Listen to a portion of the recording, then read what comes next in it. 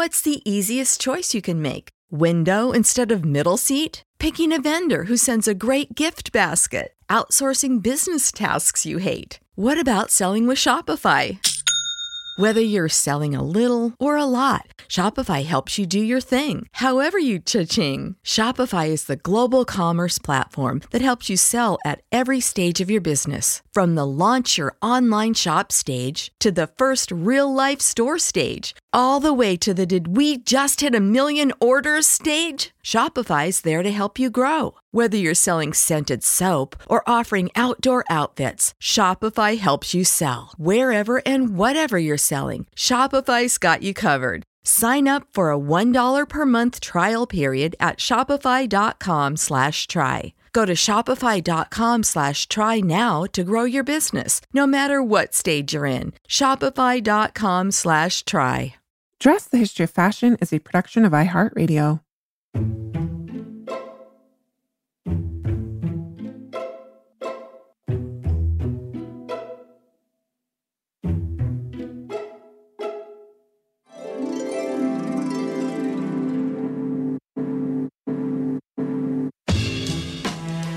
Over 7 billion people in the world. We all have one thing in common. Every day, we all get dressed. Welcome to Dressed, the History of Fashion, a podcast where we explore the who, what, when of why we wear. This is Cassidy Zachary, fashion historian, and your host for today's and future episodes, as it is now April's turn, my co-host, to take a well-deserved break. She will be back in the coming weeks. And as our regular listeners know, I have been on maternity leave for the past 6 weeks. This is my first episode back in well over a month. So thank you all for your very sweet messages about my little Leo. Welcome to this world in May. It's been quite the adventure already. But I am beyond happy to be back doing what I love, like talking to other historians about their captivating work. And that includes today's guest, Dr. Rachel Hope Cleves, who wrote a book that documents the most remarkable love story of two 19th century tailors, Charity Bryant and Sylvia Drake. But what's so extraordinary about Charity and Sylvia's 44-year relationship, as Dr. Cleves shows us, is how apparently unextraordinary it was. With same-sex marriage only being legalized in the United States in 2015, it's incredible to consider that Charity and Sylvia's marriage was not only recognized, so this is a marriage between two women, but they were respected by their small, close-knit community of Weybridge, Vermont, and this was in the 19th century. These women were really beloved by all who knew them, and that they were tailors in that community allows us this entry point to talk about their beautiful love story with Dr. Cleves, who's the author of the book, as I mentioned, Charity and Sylvia, A Same-Sex Marriage in Early America. And before I welcome her to the show, I just want to take a small note, Dress listeners, that Dr. Cleves and I recorded this interview during a thunderstorm. She lives in a 10-roofed house, and occasionally you can hear pine cones hitting the tin roof. So please excuse that added unexpected noise. You are not going to want to miss this interview. I am so pleased to welcome Dr. Cleves to the show. Rachel, welcome to Dressed. It is such a pleasure to have you here today. It's my pleasure to be here. So can you please briefly introduce us to Charity and Sylvia? Who were they? When did they live? Where did they live? And what was it about their relationship and their story that compelled you to dedicate an entire book to it? Because it's pretty incredible. Well, thank you. So Charity Bryant and Sylvia Drake were two early American women. Both of them were born during the Revolutionary period in Massachusetts. And they met in the early 19th century, so in the early 1800s, and fell in love with each other and decided to make a life together, which they did in the small town of Weybridge, Vermont, where Sylvia had moved when she was a child. And they spent the rest of their lives together from about 1807 to 1851 when Charity died, sharing one bed, one home, one hearth, one life together, and known by the community and their family and friends as a married couple. And I have to say, having just recently read this book, it's such a beautiful narrative. It was such an incredible feat of research as well. We're going to dive into the details of the relationship in a bit. But first, I wanted to talk to you about your source material for this book, because it's actually quite extensive, especially in relationship to just two people. And what was it like, quote unquote, discovering these women's incredible love story in the archives? And what were your archives? So the material is hugely extensive, and that was one of the incentives I had for writing the book. So I first came across them actually when I was researching my dissertation, which became my first book about American reactions to the violence of the French Revolution. And I was reading a book of letters by a 19th century newspaper editor and poet named William Cullen Bryant. And in the first half of the 19th century, William Cullen Bryant, or mid-19th century, William Cullen Bryant was a real celebrity. He was probably the most famous poet of his time for a while. So he published a book in the 1850s in which he recounted paying a visit to his aunt, who was Charity Bryant in Vermont. And in this book of letters, he described Charity and Sylvia's relationship together, and he described it in language that mimics the form of the marriage in the Book of Common Prayer that we're all familiar with, in sickness and in health, et cetera, for better or for worse. And so when I was reading that book, I was struck by the fact that this source from the 1850s was not just capturing what appeared on the surface to be a same-sex or lesbian relationship, but that a 19th century person was able to write about this relationship as a marriage, and that it was publicly understood as a marriage, that it wasn't a piece of private writing. This was a published source that was broadly consumed by a popular audience. And so it was that discovery, it was a surprise to me because I thought I was an expert in, I was a dissertator. I was completing my graduate studies, but I thought I knew like the first half of the 19th century pretty well. And it was just so outside of my expectations. And just to be clear, it did not surprise my expectations at all that there were women who loved women in the first half of the 19th century. That I assumed would be a continuity throughout history. What surprised me was that they could publicly be understood and tolerated and even loved as a married couple or something akin to a married couple. So I started looking for sources, to get back to your question about sources. And I immediately discovered that there was, in fact, this huge repository of information about them.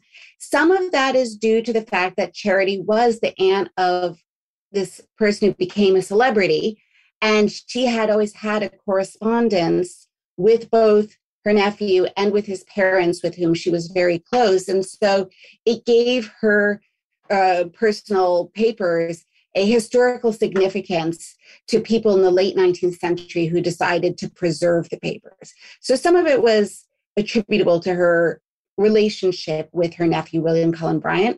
Some of the preservation of her papers, I think, was attributable to the fact that she seemed like such a remarkable person to the people who knew her at the time. So she had, a certain celebrity among her smaller circle of acquaintances, even though it wasn't like a public celebrity in the way that William Cullen Bryant's celebrity was.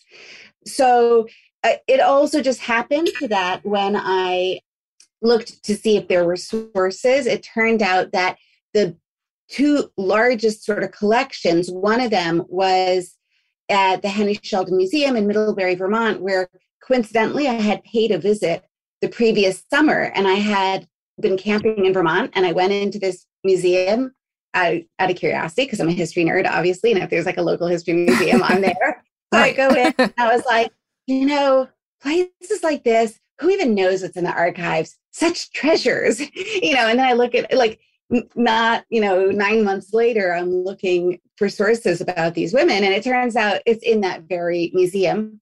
And then the other big repository was in a regional history center in Northern Illinois at Northern Illinois University, where I had just accepted my first job. And so I felt like there was some kismet going on. Right, for sure. Yeah.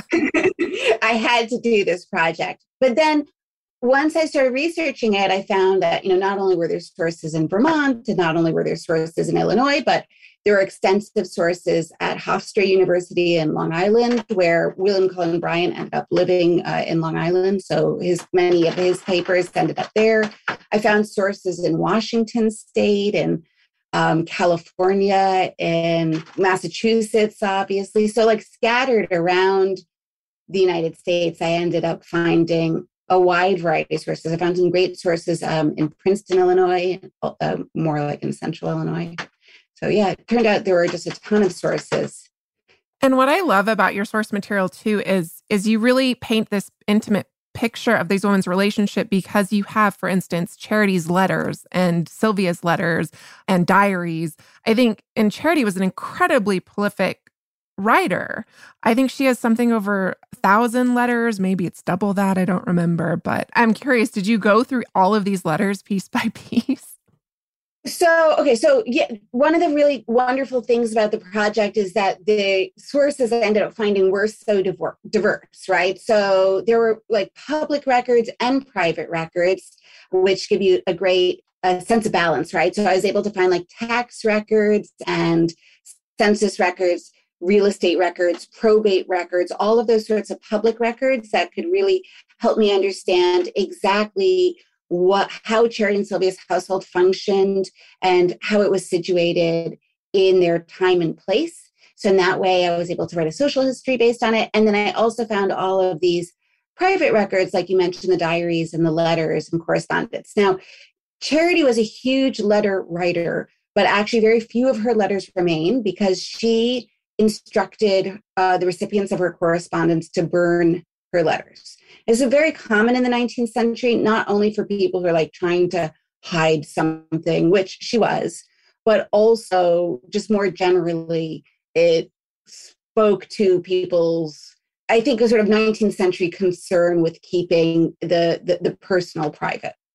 And so one of the, I found some of Charity's letters. One of the source bases I found was letters she had written to William Cullen Bryant's mother, with whom she was lifelong friends. And Sarah Snell Bryant lived a long time and didn't burn the letters. So I was able to find like a batch of those, which I was very grateful for. Again, those probably ended up being saved because of the connection to her famous son. But most of Charity's letters were burned. So what I found instead was the correspondence she received from all the people that she wrote to. And that was, I can't remember the exact number, but certainly hundreds and hundreds of letters, maybe it was over 1,000, because she spent her entire life writing letters. She was a wonderful correspondent. She had many correspondents. I would see the other half of the relationship and sometimes quotations from Charity peppered throughout the letters that she received, where people would say, what did you mean by saying this? Or like, when you wrote me this, I felt, so I would get like snatches of her voice. She also kept a diary, and I know the diary existed. None of that survives, at least none that I've been able to find. She directed that her papers be burned. So when she died in 1851, her partner Sylvia survived her by 17 years. And over that time, I think Sylvia kind of winnowed the collection of papers they'd accumulated over their lives together. And I think must have destroyed the diaries wholesale. I mean, we can always hope that they're like hiding somewhere. Right. Will at some point come to light, but not that I've been able to track down. And then Sylvia also kept a daily diary throughout her life, most of which she destroyed, but a few years of it survived, and it's very detailed. Like, it is a daily diary. I think the years she kept were years that were really important in her spiritual journey, where she experienced moments of conversion, like because of spiritual revivals happening in her community. So I think that's why she held on to those years. Of course, I wish I could see the other years as well. Yeah. So as you kind of alluded to earlier, sources are incredibly important, not just in painting Sylvia and Charity's life together, but also situating the relationship within this broader context. And you do this excellent job of painting a picture of the late 18th and early 19th century American life that really brings this period to life for your readers. So I'm hoping you can help us do that today, kind of set the scene for our listeners. What did the post-revolutionary period look like in terms of women's lives and relationships? And how did this affect Charity and Sylvia prior to their relationship? So the late 18th century is a moment of profound change for free, middling, Northeastern white women like Charity Bryant and Sylvia Drake, right? So their lives are very much shaped by race and class and region. Something happens in North America in the mid 18th century. It really precedes the American Revolution, but you begin to see a shift among these free white middling women of the Northeast.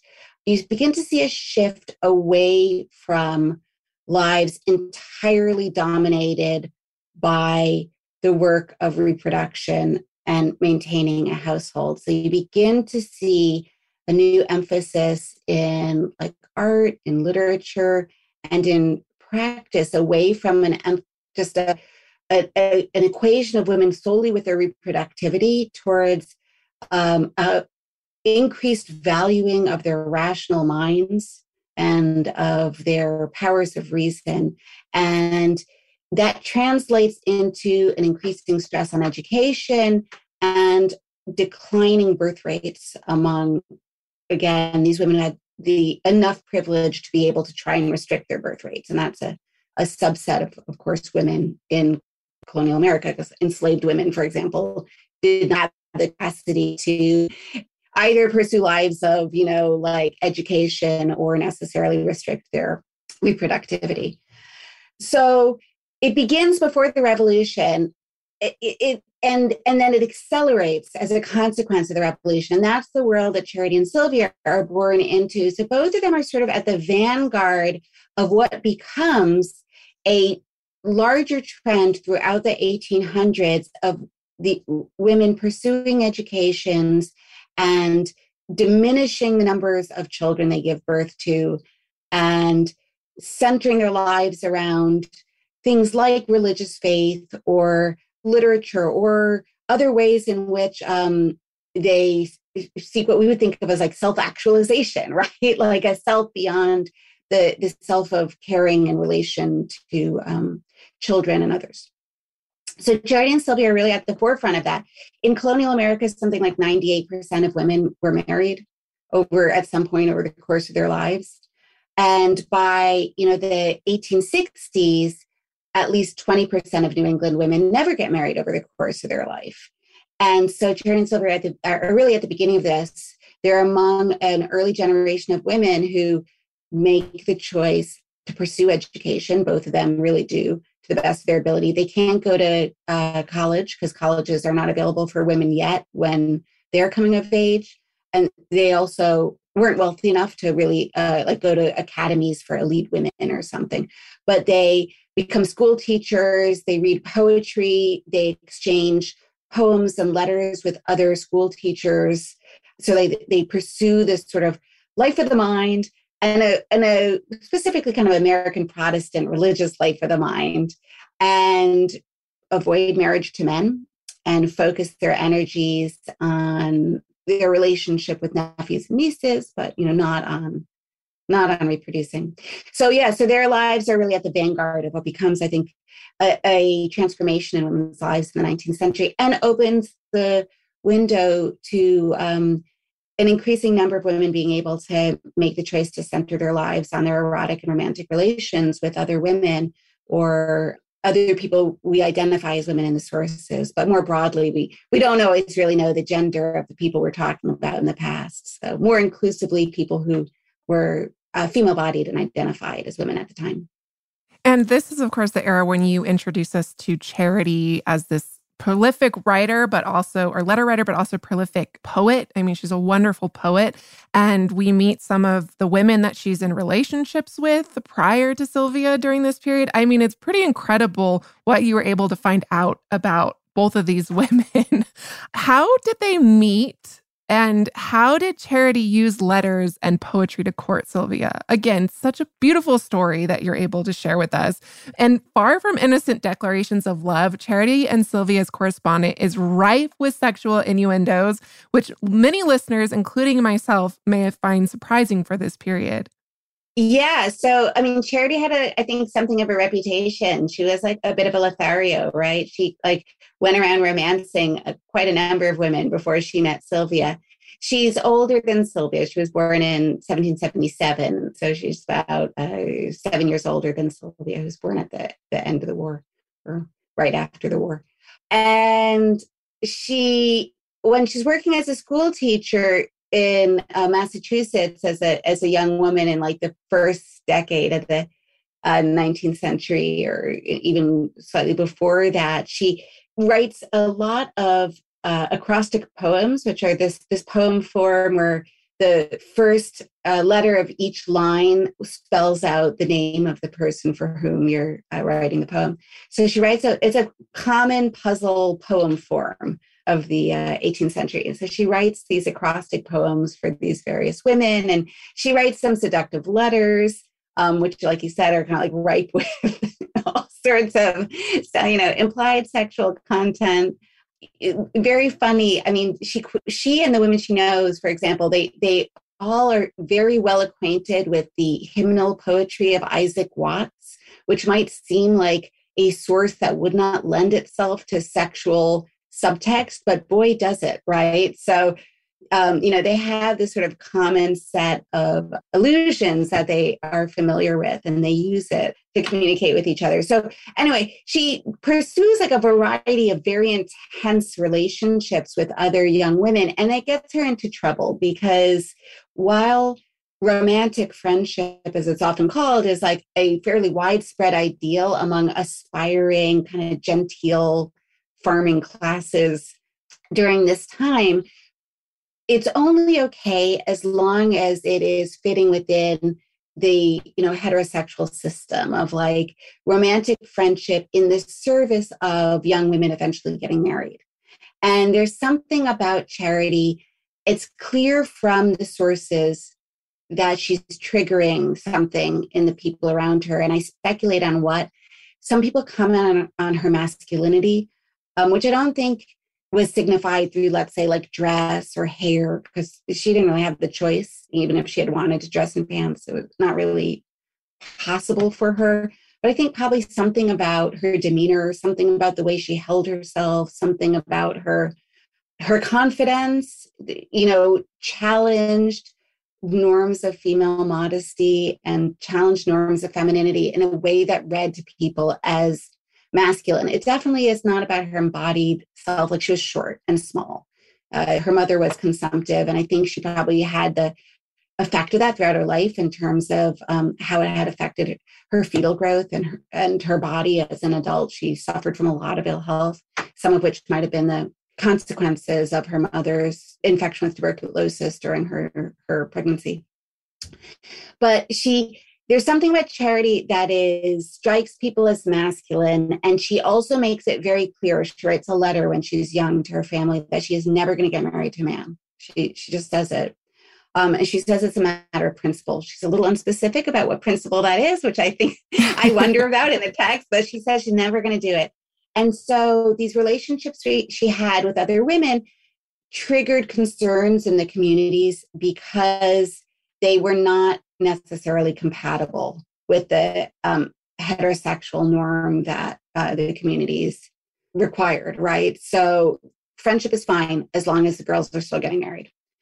But Charity was getting in the way of that. So she's kind of chased around. She's like, gossip springs up wherever she goes, and she's sort of chased from community to community and has like fallings out with people. And that's ultimately what leads her in 1807 to go to Weybridge, Vermont, where a relative of hers has married into the Drake family and is living up there. And so she goes to visit these people who she knew from Massachusetts, but have relocated up there.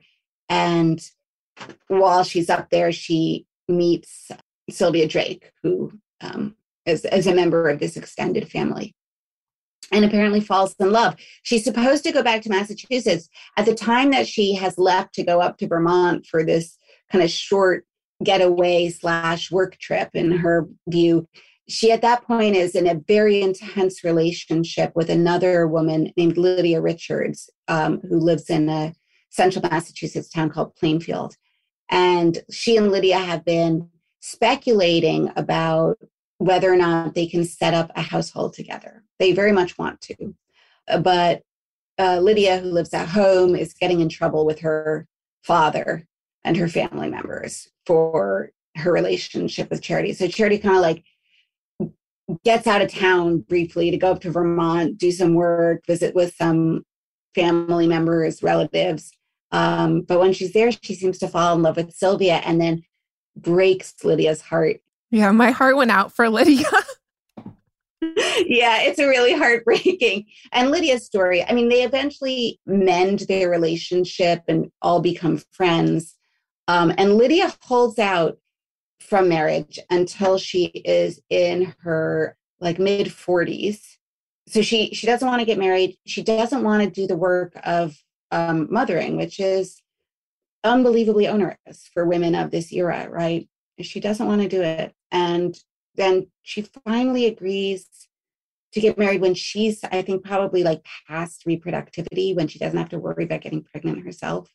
And she marries a man who's a widower and has a bunch of kids. And then she ends up more or less put into the position of an unpaid servant to her husband's son's family. You know, she and her husband get old and they have to live in the attic of this house and do all the cleaning. And it's horrible. Yeah, she ends up as just exactly what she didn't want. And then that's heartbreaking. And then she dies from the side effects of tuberculosis, which again, a very common story in 19th century New England.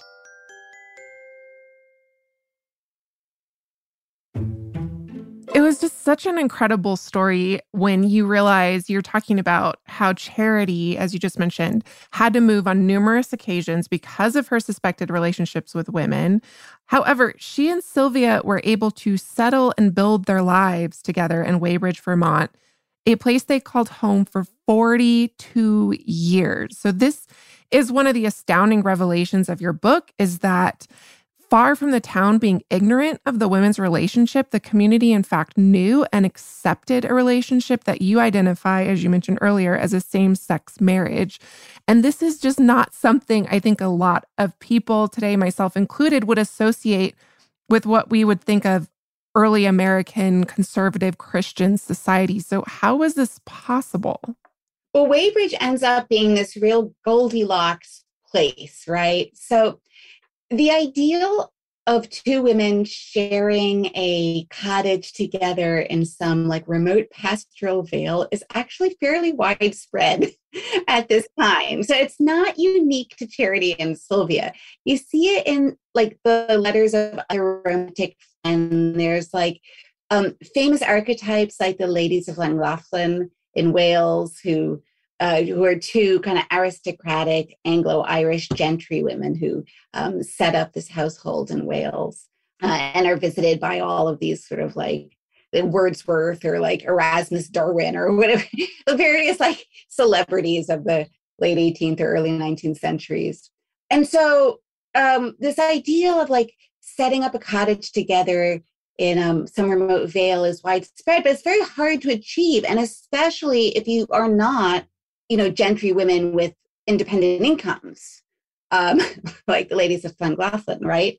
So Charity and Sylvia don't have money. Like they don't have any money. The only money they're, even though I call them middling class or like farmers, even though they're educated, they have no funds. Charity's father was a doctor, but I mean, she comes from this large family. He doesn't offer her any support. He doesn't offer anybody any support. All of her brothers and sisters are like struggling throughout their lives. Sylvia's family are all, farmers, and most of them are well enough off to have their own land, but they have no excess above that. So for two women who have like no personal wealth, how do you make this happen, especially in the light of the fact that wages for women's like paid labor are incredibly low in the early 19th century, right? So, some women could support themselves independent of marriages. You could do that, like, let's say with a boarding house, if you were widowed and owned property, that might be one way that you could keep yourself economically independent, was by renting out rooms and doing food and contracting out the laundry for boarders. Or sex work, right, is another way, that often a short-lived way, because it's quite like ultimately, physically deleterious form of labor, but it's another way you could keep yourself maybe afloat, independent of marriage. Or being a seamstress, but seamstress work is really lowly paid in the early 19th century. It's not the same as tailoring. So in the early 19th century US, tailoring is a male profession, and that's a sort of skilled work of knowing how to construct items of clothing when you don't have patterns, right? Because I know your listeners, this is what you guys do, right? There's no patterns. Right. No sewing machine. There's Yeah. no patterns. And so, like, sewing an item of clothing, you have to use two-dimensional materials to create a three-dimensional item of clothing with movement in it. And that's tricky, as anyone, I'm sure, your listeners who's ever tried to sew an item of clothing without a pattern has discovered, right? It's hard to do that. It's a real skill. And to do that without patterns, you have to have training in that knowledge. So anyway, they end up being able to survive in Weybridge because it is this Goldilocks place for them. Charity has learned the trade of tailoring back east, in addition to working as a teacher. She had been acquiring that skill, trained in part from her sister-in-law. So somehow they had acquired these skills. And she moved, when she goes up to Weybridge, she is going to do tailoring work. Weybridge is a very small village. It is a frontier village. That part of Vermont had been emptied out of white settlers during the Revolutionary War by the indigenous and settler warfare that took place in the region as like part of the larger revolutionary conflict. And then it's resettled after the American Revolution. So it's a new village, and they need a tailor. And Charity has this skill. So there's like this place for her, and she is able to rent her own cottage, basically.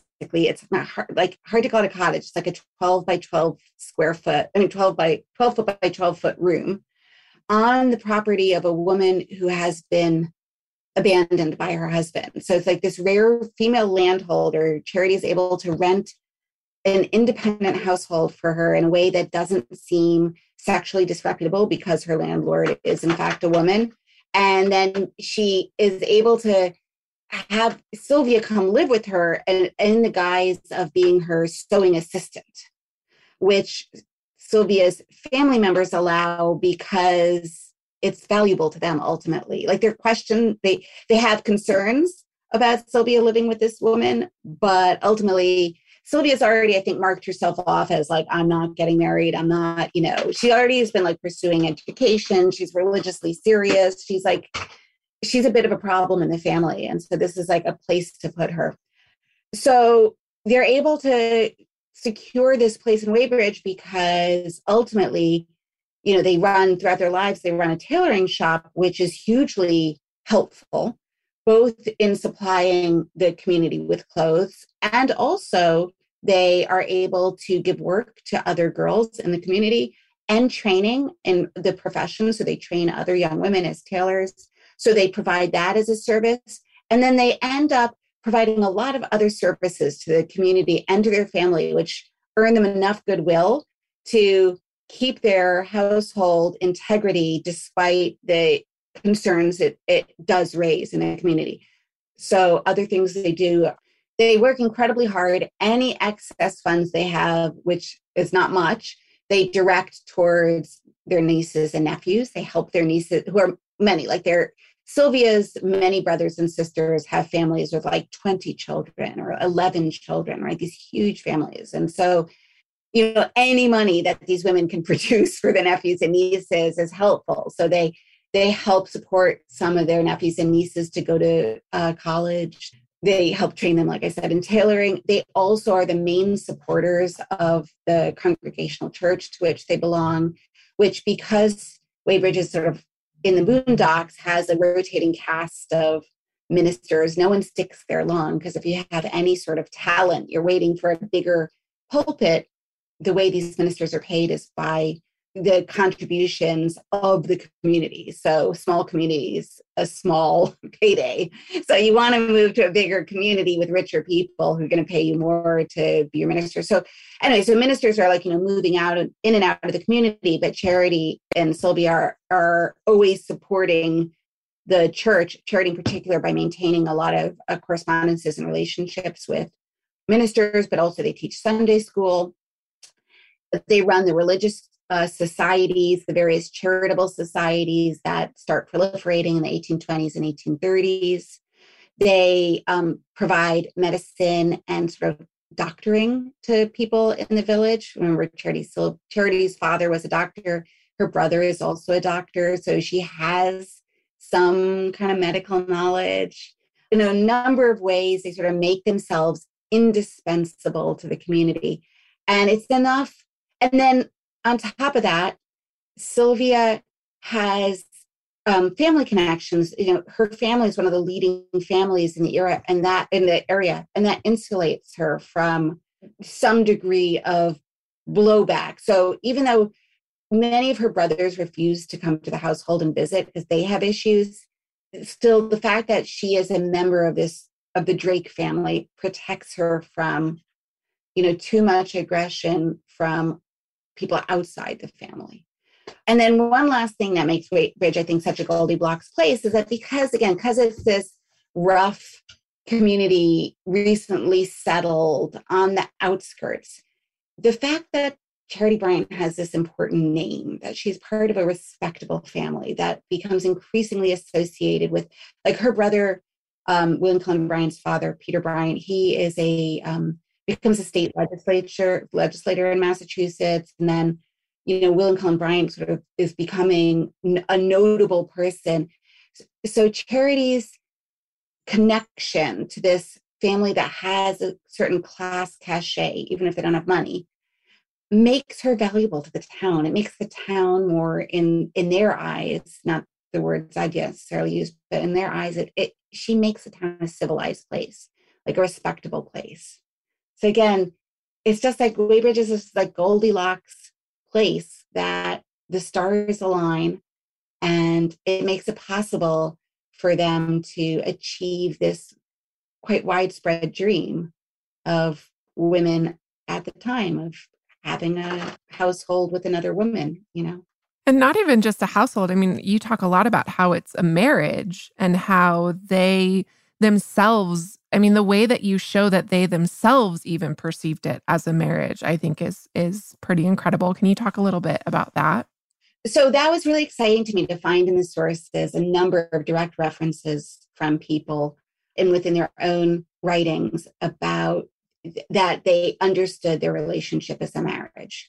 So they used different metaphors over the course of their time together. But one of the sources I found that just made me jump out of my seat in joy was a memoir written by a man who had grown up in the area. And he describes as a child going to get a suit of clothes sewn by Charity and Sylvia. And it's like in the 1830s.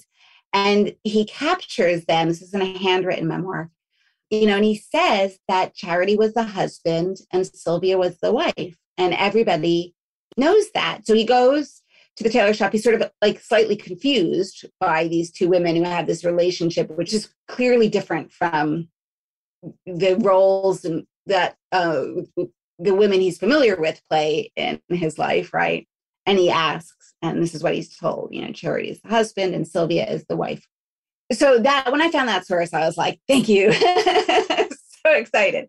But there are, other sources that say, very similar things, like William Cullen Bryant's letter that describes them in the language of the marriage from the Book of Common Prayer, Or, I mean, I found this letter between Charity and her brother from when she first met Sylvia, where she is asking him to buy a ring for her, because clearly she gave a ring to Sylvia to mark the beginning of their relationship. And they, had a date that they considered their anniversary. And then if you look at Sylvia's diaries, you see that, each year on this anniversary date, she writes a reflection on her relationship with Charity, and the ways in which it's been her marriage. And then, one of the most moving set of documents that recorded the ways in which their relationship was understood by them and others as a marriage came after Charity's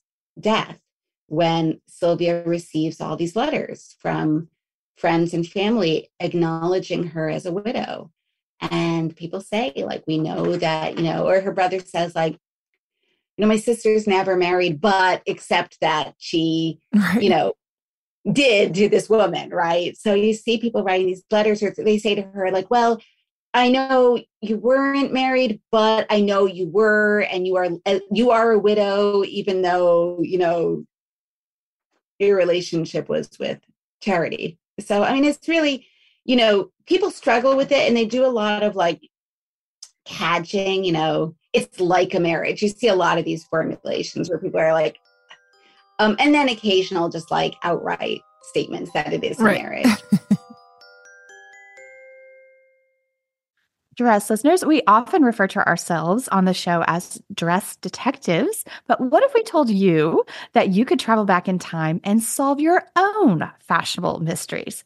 Because you can, by joining us in playing June's Journey. And April, I can't tell you how much fun I've had playing June's Journey. It's this hidden object mystery game with a captivating detective story. It takes you back to the glamour and intrigue of the 1920s with this diverse cast of characters. And basically, each new scene takes you further into the story of a thrilling murder mystery that sets the main protagonist, June Parker, on a quest to solve the murder of her sister and uncover her family's many secrets. You will sleuth with June in the antique parlors of New York, the chic sidewalks of Paris, and you can even build your own luxury island estate where you get to decorate and plant decadent gardens. And there's also a chat and challenge feature where you can play alongside friends. So join us, dress listeners, in putting on your detective hats and escape to a bygone age of mystery, danger, and romance. Discover your inner detective when you download June's Journey for free today on iOS and Android. Cass, as you know, we are going to be expanding our fashion history travel offerings this year. Mm-hmm. So you better bet that I'm going to be brushing up on my language skills with Rosetta Stone. With more than 25 languages offered, including Spanish, French, Italian, German, Korean, Chinese, Japanese, Dutch, Arabic, Polish, and so many more, that world out there is practically at the tip of your tongue. And that's right, dress listeners. For more than 30 years, Rosetta Stone has been the expert in language learning. There are no English translations, so you really learn to speak, listen, and think in that language, which is incredible. You learn by immersion, and their programs are available to use on your desktop or as an app. And let's not forget that there is an amazing built-in true accent feature that gives you feedback on your pronunciation, so you learn the proper accent from the very start. For a limited time, dress listeners, you can get Rosetta Stone's lifetime membership for 50% off by visiting rosettastone.com/today. That's 50% off unlimited access to 25 language courses for the rest of your life. Redeem your 50% off at rosettastone.com/today. What I loved about your book is it was written, I think it was published the year before, I believe, the landmark Supreme Court decision that legalized same-sex marriage in the United States. But you talk about the debate that's happening at the time while you're researching and writing your book, and how these women's relationship stands in direct contrast to kind of these arguments that, like, this is a 21st century concept, et cetera. And you're arguing, like, no, these relationships existed. And not only did they exist, but the acknowledgement of same-sex marriage existed. Yeah, right. I mean, I think it's in the Obergefell case where Justice Alito says that, same-sex marriage is newer than cell phones, and it's not true. Yeah. And, and I mean, it feels like a long time ago now, but for a long time, the history was, I think, leveraged primarily as a legal argument against same-sex marriage. And so you heard that a lot from conservatives who did not want to extend legal marriage to same-sex partners. And they'd say things like, all throughout history, since time immemorial, marriage has always been between one man and woman. And of course, this is nonsense. This is not true historically at all. But there is this sort of, widespread assumption that like marriage between men or between women, or of course, like we're living in an age now when we acknowledge and recognize that actually sex and gender are not binary, but more diverse than that. And so let us say marriages between people who did not necessarily identify as men and women.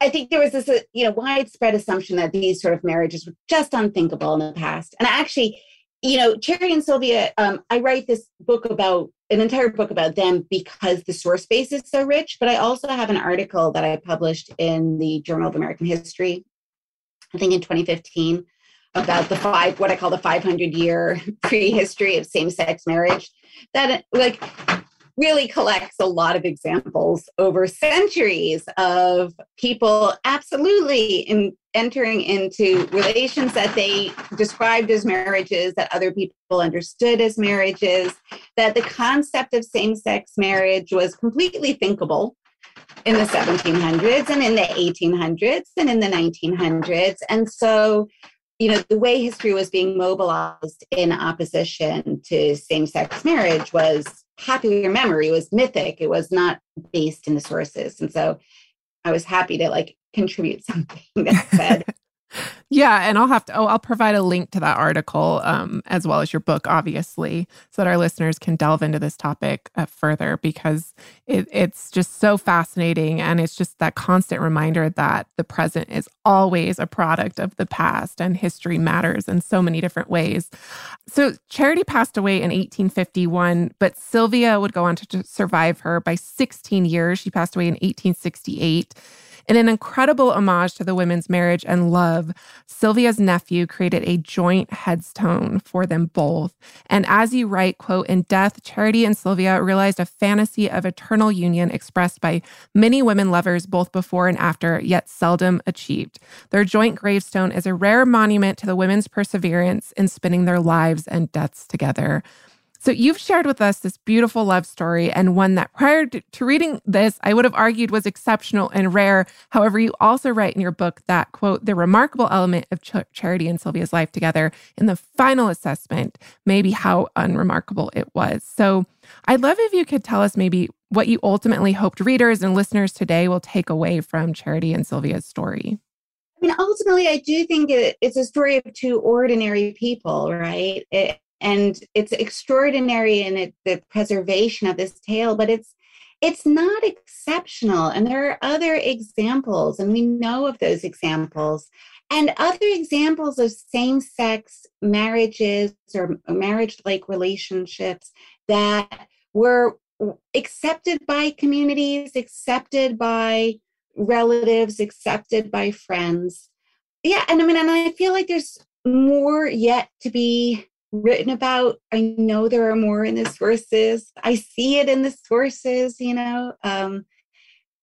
people over the years have often asked me about whether this is a story that was exceptional to women. Could there be same-sex marriages between men in the early 19th century? And I think the answer is yes, there were. Yes, there could have been. And I have in my back pocket, in my long list of research books I'd like to write at some point, actually a very specific story of two men who had a relationship, I think, quite similar to Charity and Sylvia's at around the same time. So at some point I'll make it to the local archive where I believe their papers are kept, and I will see if there's enough to at least write a good article about them, because I'd love to get that story out there in the world too.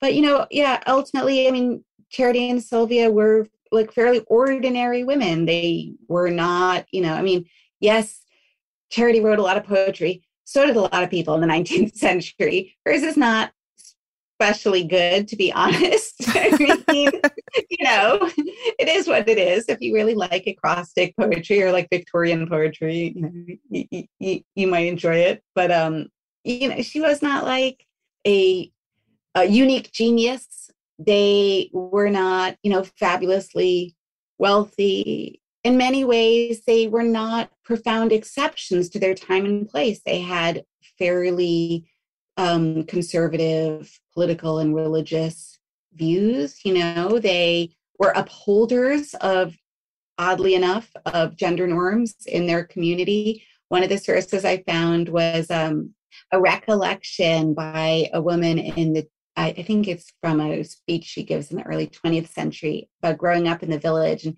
she had to deliver, I think, milk to Charity and Sylvia. And if she was a good girl, they would give her a cookie or something. And, one time she and a friend go to deliver the milk in the morning.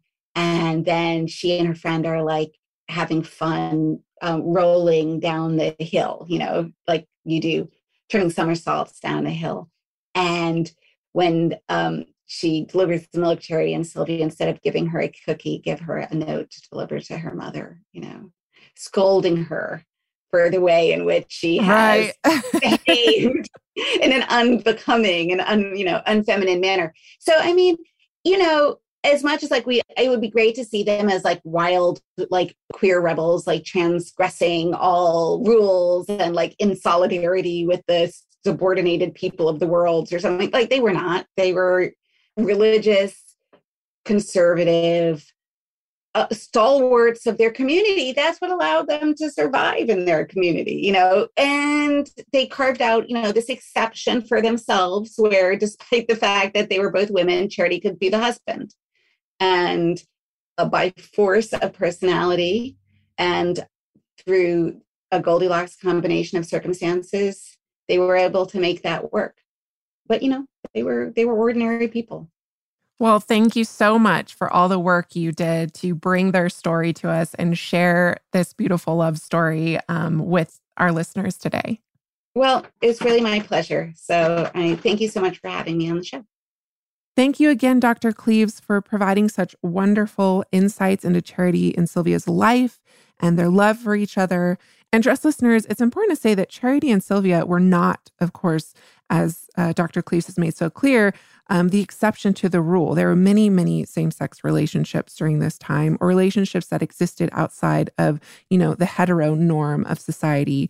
And this is something attested to in the HBO series Gentleman Jack, that is now back. It's in its second season. I love this show. It documents the much more well-known love story of Charity and Sylvia's contemporaries, Anne Lister and Anne Walker, who were married in 1830s Britain. I highly recommend this show, as I do Dr. Cleves' wonderful book. Again, it's entitled Charity and Sylvia, A Same-Sex Marriage in Early America. Highly, highly recommend. That does it for us today, Dress listeners. May you reflect on someone you love dearly in your life next time you get dressed. For images accompanying each week's episode, please follow us on Instagram at dressed_podcast. We love hearing from you, so if you'd like to email us, please do so at dressed@iheartmedia.com. And as always, special thanks to our producers, Casey Pegram, Holly Fry, and everyone else at iHeartMedia who makes this show possible each and every week.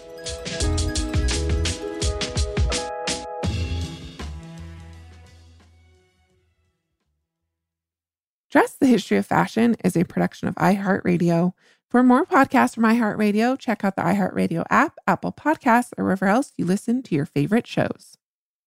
This is your invitation to a masterclass in engineering and design. Your ticket to go from 0 to 60 with the Lexus Performance Line. A feeling this dynamic is invite only. Fortunately, you're invited. Experience the exhilaration of the Lexus Performance Line and some of the best offers of the year on select models at the Invitation to Lexus sales event, now through April 1st. Experience amazing at your Lexus dealer.